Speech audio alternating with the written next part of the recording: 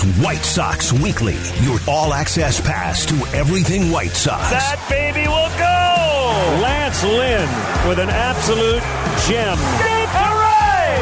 It is gone! It's a no-hitter! Carlos Rodon! What a performance! Now here's your host, Connor McKnight. Oh, welcome into White Sox Weekly. I am Connor McKnight here on ESPN 1000. It is another Saturday morning where we have got some pretty seriously good weather here in Chicago. It's the kind of weather that makes you wish for baseball, but we're going to have to wish just a little bit longer. In the big leagues as the lockout continues. 312-332-3776. That's the phone number here on White Sox Weekly. We'll get you a season soon enough. I tweeted this out a little while ago. You know, obviously we had the announcement earlier this week that Major League Baseball was going to begin canceling games as the Players Association and league itself have not come to agreement on their CBA. The first two series of the season has been canceled, and we just found out yesterday that spring training would not start any earlier than March 18th. Those are the nuts and bolts, I suppose, of when your baseball watching could come back into play for you. But we're going to talk a little bit about where we're at and what we're looking for, what the lockout means for the White Sox here over the course of this next hour. 312-332-3776. That's the phone number. I have a simple question for you as we start the show. I wish we had more baseball content for you. I wish we had more things to talk about when it comes to how the White Sox are going to get better and compete in the AL Central for a back-to-back title in 2022. I wish we had more to talk about in terms of a starting rotation. I wish we could talk about who's playing second base and who's playing right field for the Sox in 2022, but we're still waiting on that. And that's just the fact of the matter. So I want to know instead from you this morning here on White Sox Weekly, how you doing? White Sox fans, how you doing? I don't know that there's any better question to ask than that. I feel like, and I was in for Waddle and Sylvie, not last week, but the week before, and I forget who said it in the Twitch chat. Oh, you can watch us on Twitch, by the way. Follow us at ESPN 1000 Chicago. Just go ahead and click the follow thing. I'm CMIC 1000 on that whole thing. So hi, how are y'all doing? What the Twitch chat said to me, and I think I mentioned this on last week's show too, it was just simply this, and it was kind of it was a little bit of a wake-up call to me about what this means for particular players, for individuals, not just like when it comes to their day-to-day and making money and all that stuff, but what it means for their baseball legacy. And it was this. Guy or gal twitched in and said, it looks like Luis Robert is going to have to wait at least until his fourth season for a chance to play a 162-game season. And that, my brain broke a little bit there, right? Because I knew that, and I feel like White Sox fans knew that, because his rookie year was what it was, and you had all these sorts of things happen, and there was COVID, which, you understand. He got hurt last year. All that matters, too.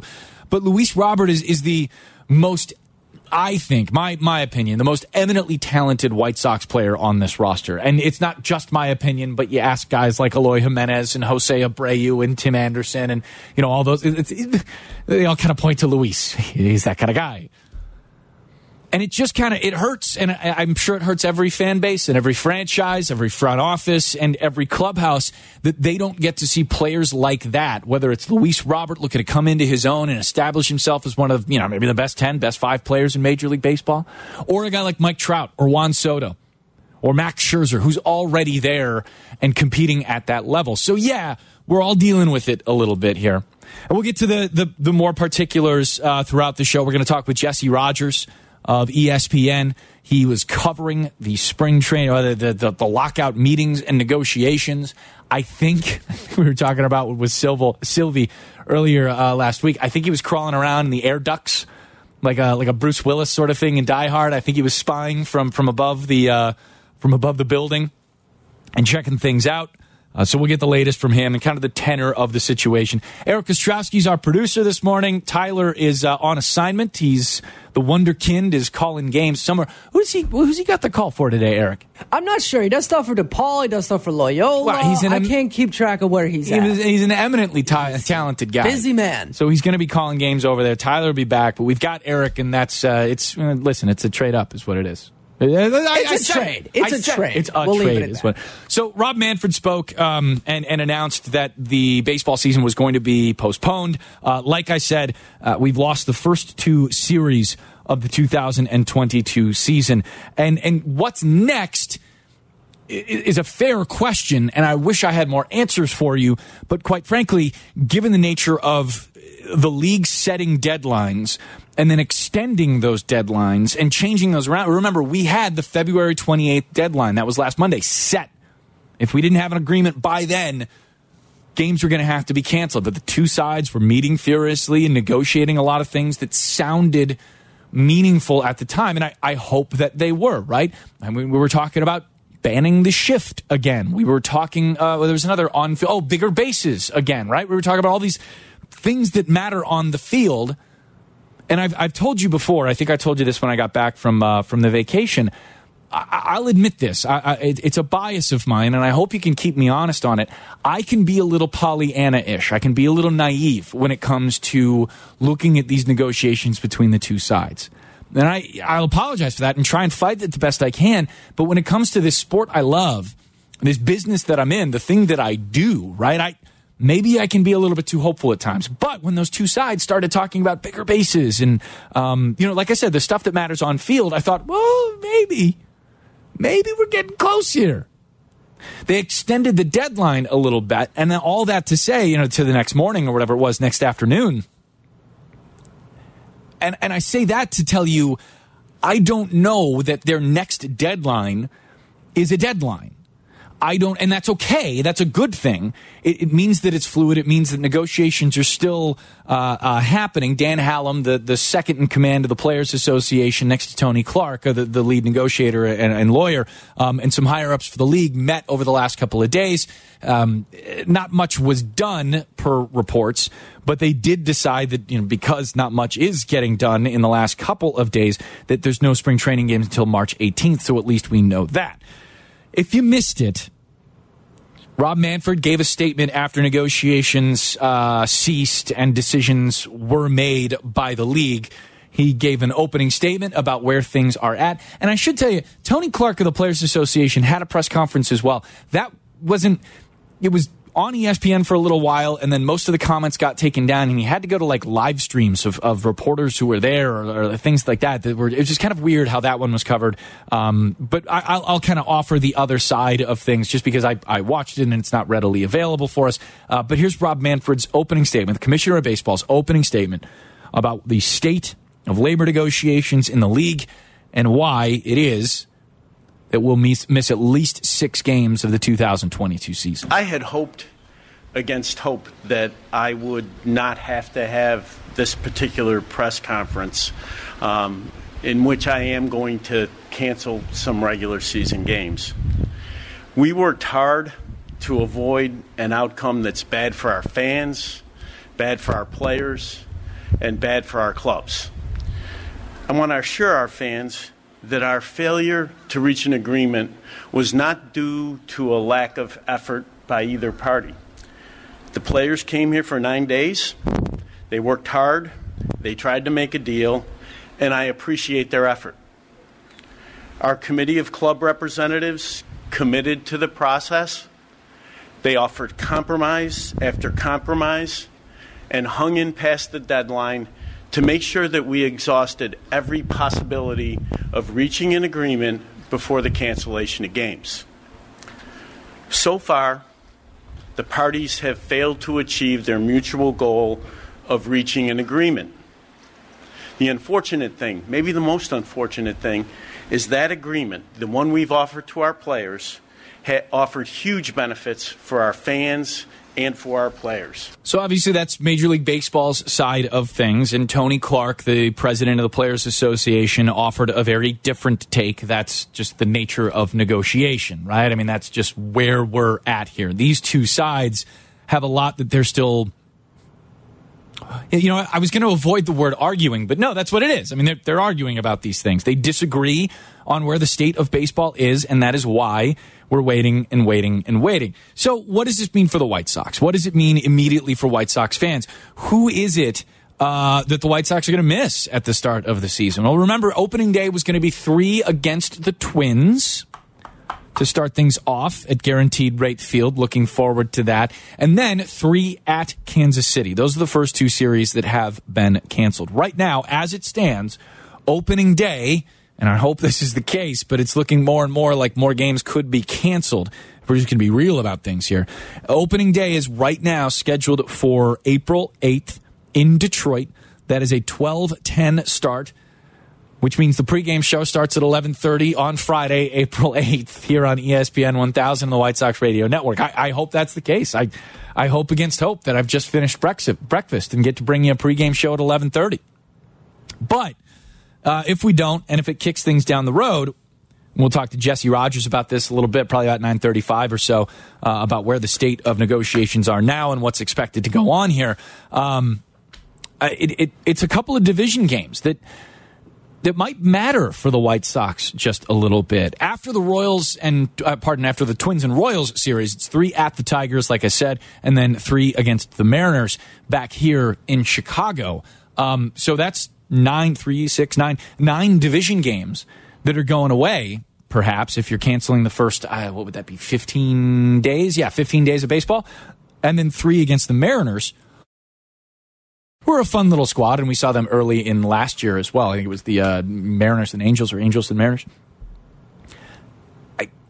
I think the division still sits well for the White Sox. You know, I don't think any offseason expectations or free agent signings that could happen after the lockout is over are going to drastically shift the playoff odds. I told you last week that a guy like Joe Sheehan, who writes the Joe Sheehan newsletter and is just, super smart, he's from Baseball Prospectus, has the White Sox as one of the best teams in the projected, through the math, as one of the best teams in the American League. Now, that's obviously barring some free agent signings. But, you lose division games like this, and on the one hand, it'd be kind of nice to play the Royals early and play the Tigers early and, theoretically get a couple of wins under your belt. Everybody's healthy. Those are teams that are, fighting to get back into things. And the Tigers, they're somewhat plucky. But I don't know if Spencer Turnbull or Torkelson are going to be up there right away. So maybe you take on an underman thing. Javi Baez is now with the Tigers, but maybe he takes a little bit to get going. He's never been all that great an April player, if memory serves. So, okay, a couple of wins early. That next slate, that first month of April, though, contains a couple bigger matchups for the White Sox. And if you lose that, then you really start getting into the nitty-gritty of what this negotiation between the association, the Players Association, and Major League Baseball looks like. So we'll take you through some of that schedule after a quick break. Sox fans, you can start planning your group outings to the ballpark. We have party areas of all sizes that are perfect for you and your group. Learn more about our spaces, including diamond suites or a patio party. I say this every Saturday. I love the patio party. It's a blast. For more information, call or text 312-674-1000 or visit whitesox.com. I'm Connor McKnight. More on baseball on White Sox Weekly when we come back. ESPN 1000. This is Chicago's home for sports. On app. The ESPN Chicago app. In HD. 100.3 HD2. And of course on AM. ESPN 1000. This is White Sox Weekly.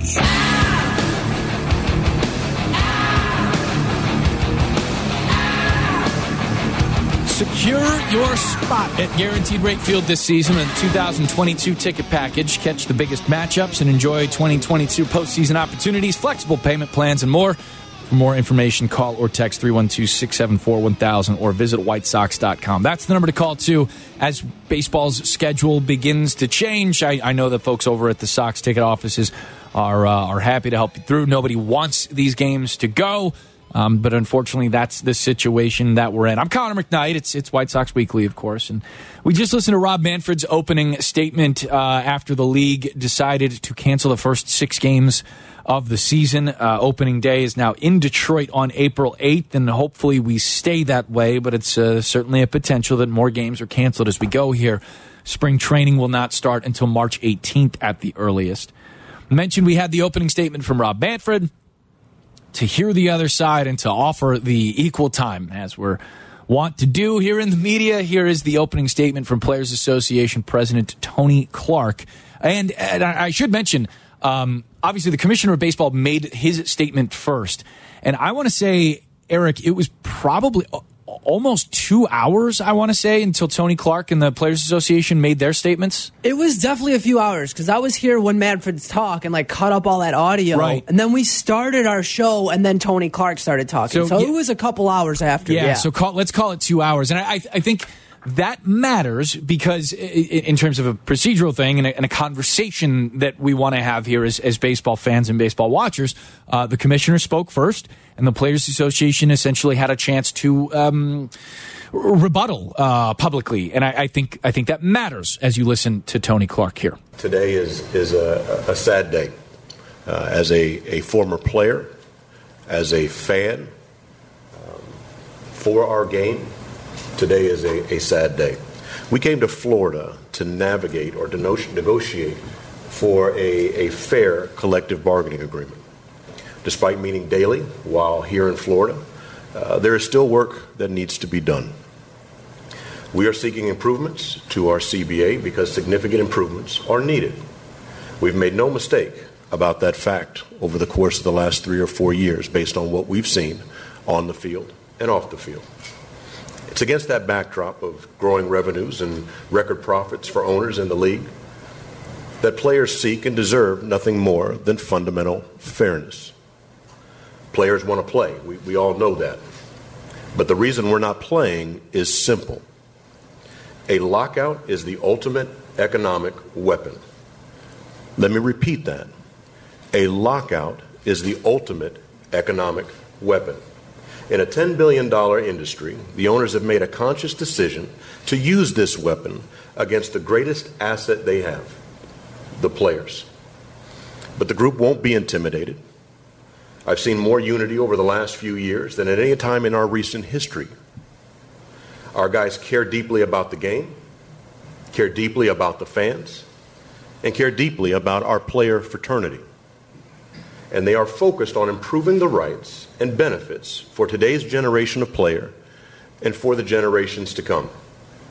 Needless to say, we remain committed to the bargaining process and getting back on the field as soon as possible. So that's Players Association President Tony Clark, who I should say, there are so few silver linings for baseball fans right now. And obviously when summer comes, spring, hopefully it's spring, but when summer or spring comes and we get baseball again, hope springs eternal and the baseball field brings joy and all that good stuff. And I mean that. I really do mean that. I think you know that from me. I told you over and over again as we got closer and closer to getting 100% capacity at Guaranteed Rate Field last year through the pandemic, how I said this on Weekly, I said this on pre and post game shows. When we got to a point where the ballpark was full again after COVID in 2020 and the restrictions that we had in place in 21, seeing that ballpark full of you, White Sox fans, cheering on your team and enjoying this sport that means so much to all of us, it was quite literally therapeutic for people's souls, especially mine. And I know for a lot of other people that was the same way. We all want this back. We all need this back. But as we wait and as we hope for these two sides to get together sooner rather than later on these negotiations, you do hear in some of the conversations between Rob Manfred and Tony Clark, and make no mistake, while those are opening statements, it is part of the conversation between these two sides. You hear kind of the different rhetoric that's being used about where these negotiations are at. One of the things that's been in the news just recently here, last night into this morning, Thursday night into this morning, is that the playoff expansion seems to be a very big key piece of these negotiations. Not the biggest. I would still contend that the collective bargaining tax and where that threshold gets set, we'll talk to Jesse Rogers about this in about 10 minutes, is still probably piece number one, the largest issue at hand. It was set at $220 million in the league's last offer, and that's not a number that the Players Association is quite thrilled with. Reports said that number at $220 million was set both for this season and 23 and 24. So that immovable measure of $220 million for the next 3 seasons, it doesn't take into account inflation or growing players, any growing costs, anything like that. I can see pretty clearly where the Players Association would be upset at that. Now, on the other side of things, baseball, the league, wants a bigger playoff slate. Now, that's something that they're really interested in because obviously the playoff revenues, the playoff television revenues are big, and these teams are running businesses after all, and they want to rake in the money. That's what a business is for. We do that here at Good Call, right? I mean, that's what a business does.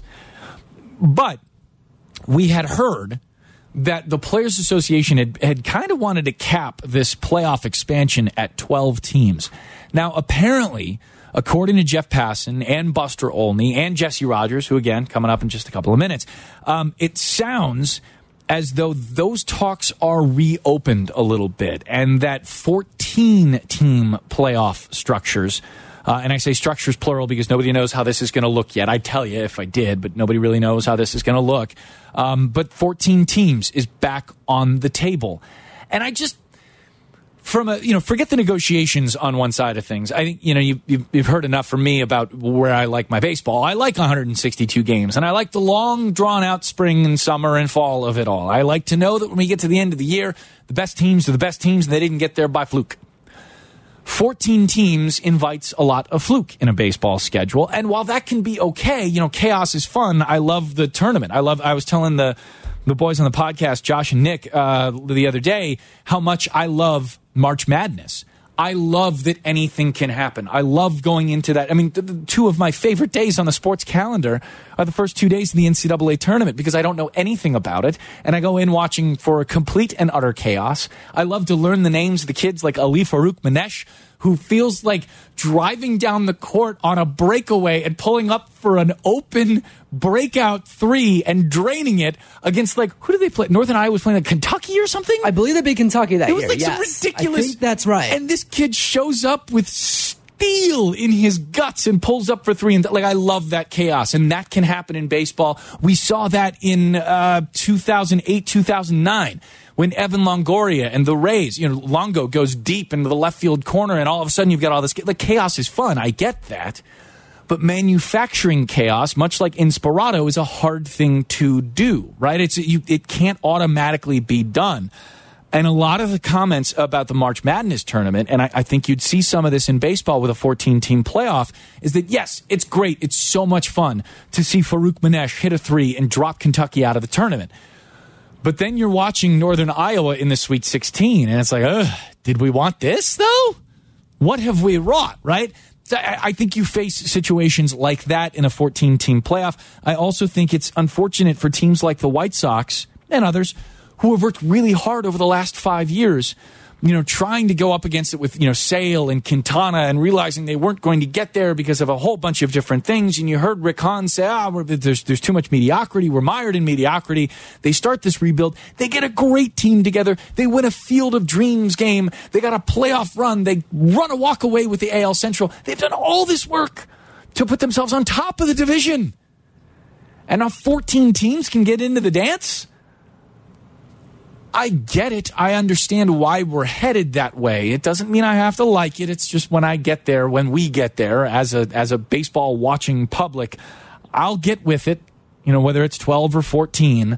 But it doesn't mean that I have to like it right now. I do want baseball to start, though, and that's going to be part of the conversation. You can customize your game day menu in a private diamond suite. Check out our food and beverage options and learn more about our different suite sizes today. For more information, call or text 312-674-1000 or visit whitesox.com. That's whitesox.com. Jesse Rogers covers baseball for ESPN. He's been with the latest for the lockout. He's next on White Sox Weekly. Follow Chicago's Home for Sports on Twitter at ESPN 1000. Welcome to White Sox Weekly on ESPN 1000.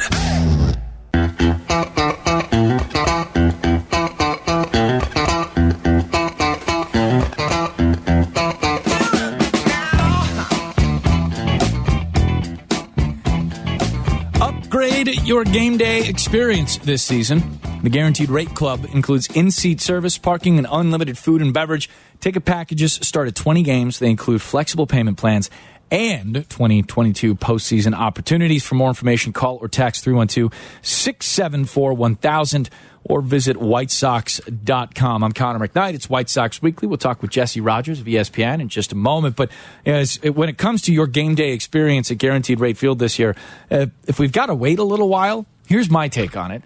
Upgrade it. You know what I mean? If you're going to have to wait a little bit to get to the ballpark to watch your 22 White Sox go for an AL Central title, then treat yourself just a little bit. Get yourself into the Guaranteed Rate Club. Get yourself all set. Jesse Rogers is no stranger to fine dining and being treated like a king wherever he's at, whether it's a ballpark in a city near you or Jupiter, Florida. Jesse, appreciate you coming on the show. I wish, man, I'll tell you what, I wish our conversations were about something else over the last month or so. But they have been located on the lockout, my man, and I appreciate you filling us in. What's the latest? Well, the league is waiting for the union to respond to their last proposal, and I'm told, quote, lawyers are working around the clock, and the union's talking to its players to do that. So we'll see. I mean, the sooner the better, right? So kind of waiting on the union. Both sides admit that. The league's latest proposal came Tuesday afternoon. They took a day off. They came back. They met again for a moment. And I think the union is deciding on the couple sort of formats they can throw at the union, meaning the 12-team postseason format and the 14-team postseason format, because depending on which they go with, the finances change for the entire package. Minimum salaries are different. Pre-arbitration pool, even the CBT could be different. So a lot of things stems from if the union wants 12 teams or the union wants 14 teams. They wanted 12 at the end of the negotiations in Florida. Now they're thinking about going back to 14. But there's this ghost win. Have you seen this? Yeah. And it's funny. I was talking to someone that kind of was defending Rob Manfred. Said if the league proposed the ghost win scenario, everybody would be going nuts, making fun of Manfred. And the ghost win is simply in a best-of-3 wild card round, the union is proposing 2 of the division winners starting with a 1-game advantage and playing the entire series at home. And the league isn't really receptive to that. The point is, from the union's perspective, they want to incentivize teams to spend. And so incentivize winning the division, incentivize winning the best record in the league, because they're worried in a 14-team playoff, a lot of teams won't be spending because there's, half the league makes the playoffs. So you roll your team out there and you got a 50% chance of making it. So there's all these layers to it. But ghost win sounds a little crazy, letting a team start with a 1-game advantage in a playoff. Anyway, that's where we're at. So I think in the next 24 to 48 hours at most, I hope, the union will propose something to the league, and it needs to be different than their last proposal. If everybody keeps proposing similar things, we're not going to go anywhere. It's funny about the ghost win, and we'll get back to the lockout a little bit, but if we've got a moment to talk about actual baseball, I'm going to do it. I think they do this in the KBO, the Korean Baseball League, or they have done it before. And most people that watch that league pretty hardcore like the idea of it. I remember being in the White Sox clubhouse talking to Tyler Flowers specifically, but a couple other guys too, when the playoffs first expanded, years ago. Mm-hmm. And I was asking a bunch of players, what do you think about this? What do you think about this? And I thought I'd get a lot of different responses from players. I didn't, to a man, everybody I asked about it just said, well, then the hell with it, just win your division. Then we just have to win our division to avoid a 1-game playoff. And I was kind of struck by how many players were, of a like mind on that playoff advantage being needing to go to a division winner. Yeah, I get it. I just think, we're already turning this game a little gimmicky. Yeah. But and certainly it's gimmicky. Remember, the 14-team proposal by the league was that the 2 other division winners get to choose their wild card opponent. That's pretty gimmicky too. But I liked it. I just said, that'd be a great made-for-TV moment. Rick Hahn, well, it wouldn't even be Rick Hahn. It would be, Frank Thomas. On ESPN, and he stands up and he says, "We choose the Cleveland Indians in round 1." Guardians, sorry. That would be kind of fun. Every team has a representative. Anyway, that's gimmicky, and so is a ghost win. So I think we can both agree on that. But I understand trying to incentivize winning the division, which means incentivized spending and all that stuff. Yeah. But maybe there's other ways to do it than ghost wins, is I guess my point. See, I think if we are going to pick our opponents, I don't think it should be Rick, and I don't think it should be Frank. I don't think it should be Frank Thomas, but I think it should be Frank from the South Side. I think it should be like Ed from Berwyn, somebody who calls in, wins a contest, and then he gets to waltz up there with a Polish in his hand and just say, I want the Guardians in round one. I think that's how we should do it. I like that. The Cubs would have some elite, guy in a bow tie, yuppie, and then the White Sox would go as Frank from the South Side. Big difference. Yeah, Ron on the South Side, and then some Northwestern finance grad gets to go pick for the Cubs, and everybody hates watching it. That's what it works. Just to play into the stereotypes. Where would you? Well, they're fun, and we've got nothing else to do. Where would you rank? Like, what tier of negotiating level are these playoffs on? Are they up there with the CBT at this point? Are they in a second tier, a third tier? How important should fans look at this particular piece of what is a very complicated negotiation? Yeah, the way I'll answer that is kind of what I said before. They're all tied together. The 14-team plan comes with this set of proposals regarding minimum and CBT and stuff. The 12-team looks different in some areas, so it's hard to say. They're all tied. I was surprised if you heard the union press conference, or they didn't air all of it. But the one question I asked at the union press conference in Florida, I was surprised that the union was pushing for a 12-team format because under the 14-team format, owners get more money, and the plan in general meant more money back to the players in other areas, higher minimum salary and stuff like that. They chose the 12-team, and I kind of asked Max Scherzer that, like, why are you choosing the 12-team when economics are such a big deal? And they just are worried about the competitive nature of it. Crappy teams getting in, sure. A 75-win team not even trying to spend it all because they might get in if they can push to 79 or 80. Now, last year, look, I think the Braves had the 14th best record, I think, and they won the World Series because a bunch of good AL teams didn't make it. So, and they had 88 wins. So I don't think it's going to be often that like a 79 or 80 win team is going to make it, but I understand where Max is coming from. And again, it's about the spending that goes along with so many teams making the postseason. So it's hard to say CBT is above 14 because they're all tied together. But within the plans, the CBT is certainly a fight. That's where things stalled in Jupiter. It was one of the last things they were talking about. The league thought the union was going to come back with a different CBT look, and on Tuesday it just didn't sound different to them enough. $18 million apart in the first year of the CBT in the first threshold, but it's $33 million apart in the final year of the deal. So from years 1 to 5, there's a big gap there still, no matter what format they use. Big topic of conversation in a lot of places has been something that Jason Hayward of the Cubs circled on his Instagram page. And I know you've talked about this a lot, but we're a weekly show, and this is our chance to chat. The 25-game mark is important, it seems, to Major League Baseball franchises and their local networks. Explain why and whether this is any measure of a ticking clock for these negotiations. Well, first of all, it works both ways. It's important for the players, too, not necessarily the 25-game mark, but more like the 14-day mark, because that signifies a year of service time. But let's start with the owners.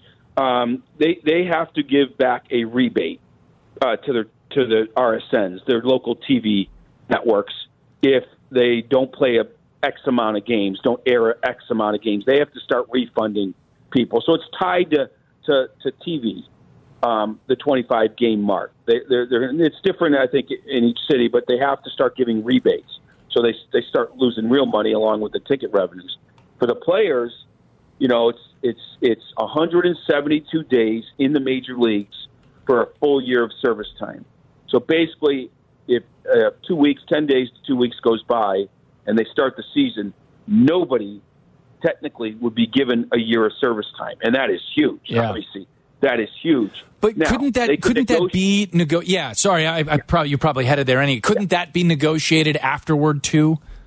It could. Okay. It could, but the longer they go, the less likely the league is going to give it. And if the teams have to give rebates because of TV, they're less likely to give a year of service time. Like, why should it hurt just us?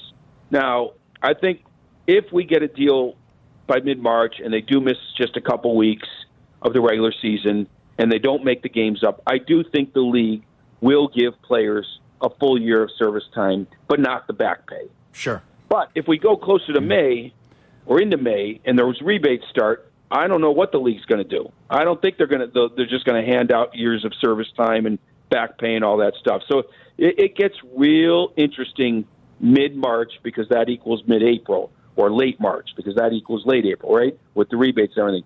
That's why I've been saying the last few days, I think this gets done by the 15th. My window is the 15th to the 20th. I told Silly my window was the 7th to the 15th. I'm going to go the 7th to the 20th. It's a large window, but at least I think I'm saying we're going to get this done in somewhat short order, and they'll be playing by late April. That is my prediction. And I think the 15th is a good, over-under number. So that would mean baseball in April. I wonder then, looking back a little bit, maybe this gets a little meta, but I was wondering about the tea leaves we were all reading on Twitter from you guys who were covering this. Mm-hmm. And I thought it was just interesting to kind of, I was talking about it earlier in the show. I can be a little naive when it comes to this stuff. I want baseball, and my heart gets in the way of my head, I think, in some cases. And it seemed like, late that night as we were getting to the deadline and then we extended it some, it seemed like we were talking about on-field stuff. It sounded like we were talking about the way we play the game as opposed to just the financials of it. Both of them important, but once you get on the field, it seemed like things were getting a little closer and pushing a little closer to an agreement.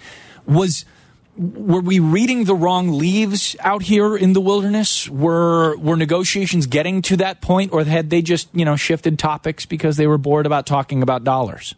No, it's all tied together. I don't think we were wrong. Now, you're right. It's sometimes it can be tough, even as a reporter, because each side wants to get their message out. Oh, no doubt. Yeah, I don't mean to impugn you guys. That's hard. No. But so let me explain. So the league, if the league says publicly it's looking good, does that kind of put pressure on the union? And at the same time, the union was saying, no, it's not looking good. So does that throw pressure back on the league to say, oh, shoot, we're not close. We better up the end. Both sides have motivations to say things publicly. But here's the point. The reason you were reading some positive stuff, including from me, was for 8 days, there was no movement. Right. And finally, on Monday, you can't be in a building for 16 and a half hours together and not have some progress. And so there was. So it's like finding a little bit of water in the desert. You're like, oh my God, this is awesome, right? And so I think it was aspirational reporting. Hey, there is progress. They've gotten out of their own. I've been using football metaphors all week. They've gotten out of their own end of the field. They've moved to midfield. Maybe they're at the 40 on the other side, but that's still far from scoring a touchdown, right? So I think that's where you saw there is progress, but progress doesn't mean there's a deal. And they finally stalled at the last moment, basically on CBT. There was a lot going on at the last moment. The league finally relented and said, okay, if you want 12-team playoff, here's the proposal for that. Union liked that, but then again, they stalled on CBT. So I think it was all real. The progress was real. But when you're starting at your own 10, a 60-yard bomb is great. It's still not in the end zone, though. So that's, I think, what happened. And, it was that moment. Late Monday, I thought it was going to happen. Tuesday morning, talking to some agents, they were optimistic, but by maybe 10, 11 a.m. even, I was like, nah, it's not sounding good because they're stuck on the CBT. Jesse, what would be the next thing that makes you kind of light a lamp and say, hey, we're close? Is there something that would come out from either side or some piece of this negotiation agreed on where you'd go, hey, this is a good sign. I think we're headed in the right direction? I think if I heard from the league side somehow that, okay, we'll go up more on the CBT if X happens, and X might be 14-team playoff. In fact, I will tell you this. If the union comes back to the league and goes back to 14 teams, because the league really wants that, and eliminates this ghost win and gives some sort of other tweak to a 14-team proposal, I think the league would raise their CBT number. So any inkling about the league raising the CBT closer to 230, I think gets us into that zone. It's really interesting that, right now it's complicated. The union is not holding out for fundamental change. Like they've dropped the Super 2 expansion. That would be fundamental change. Yeah. They've dropped free agency changes. That's fundamental change. So now it's just about numbers. It's pre-art pool is not that much in terms of numbers. Like they can get there. CBT is not that different, but it's a complicated issue because that's owner versus owner as much as it is owner versus player.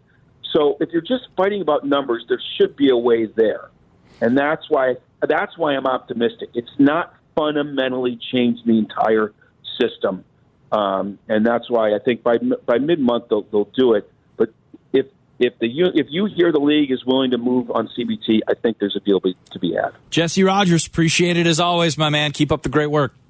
Okay, Connor, good talking to you. You got it. Jesse Rogers, ESPN. He is our dude. Yours too. Sox fans, you can completely customize your 2022 season with a 10-game ticket plan that fits your schedule and your budget. Don't miss any of the action to come. For more information, visit whitesox.com or call 312-674-1000. More White Sox Weekly on ESPN 1000. This is Chicago's home for sports. On app. The ESPN Chicago app. In HD. 100.3 HD2. And of course on AM. ESPN 1000. This is White Sox Weekly. Closing it up here on White Sox Weekly. Become a White Sox insider today for sweepstakes, special offers, the Friday 5 pre-sales, and other exciting Sox content delivered free to your inbox. Visit whitesox.com/email today. Not much left as we wrap it up here. The boys have the hockey show next. Pat and Brian are here in the studio. Boys, say hello to the White Sox Weekly. Hey, there it is. Lockout, everybody. Happy lockout. All right, that's enough from you. Our sport's not going on, but their sport is, and there's guys on the ice with pucks and sticks, and they got uniforms and everything. It's a line from Major League. It's as close to baseball as we get. We've got the show next week, and I think just because as we wrap it up here, listen, we're waiting for baseball, and if you missed any of the show or hopped in late or whatever, the ESPN Chicago app is the spot for you. Download all of our shows as a podcast, and you check out the latest from Jesse Rogers on where things are at. We're going to start focusing a little bit on the guys that are in camp. The Sox top prospects are there. Oscar Colas is there. We're going to talk to guys like Wes Helms, who I named my fantasy team after for the last 10 years. So that'll be a weird conversation, but we'll get to know him a little bit. We'll talk with some of the guys that are involved in making a little baseball here. Spring training and minor league baseball is going to start in one way or another. It'll probably be minor league players, but that's baseball, and the crack of the bat, the pop of the mitt is why we listen. Thanks for listening. Thanks to Eric Ostrowski. Pat and Brian have the hockey show next on ESPN 1000.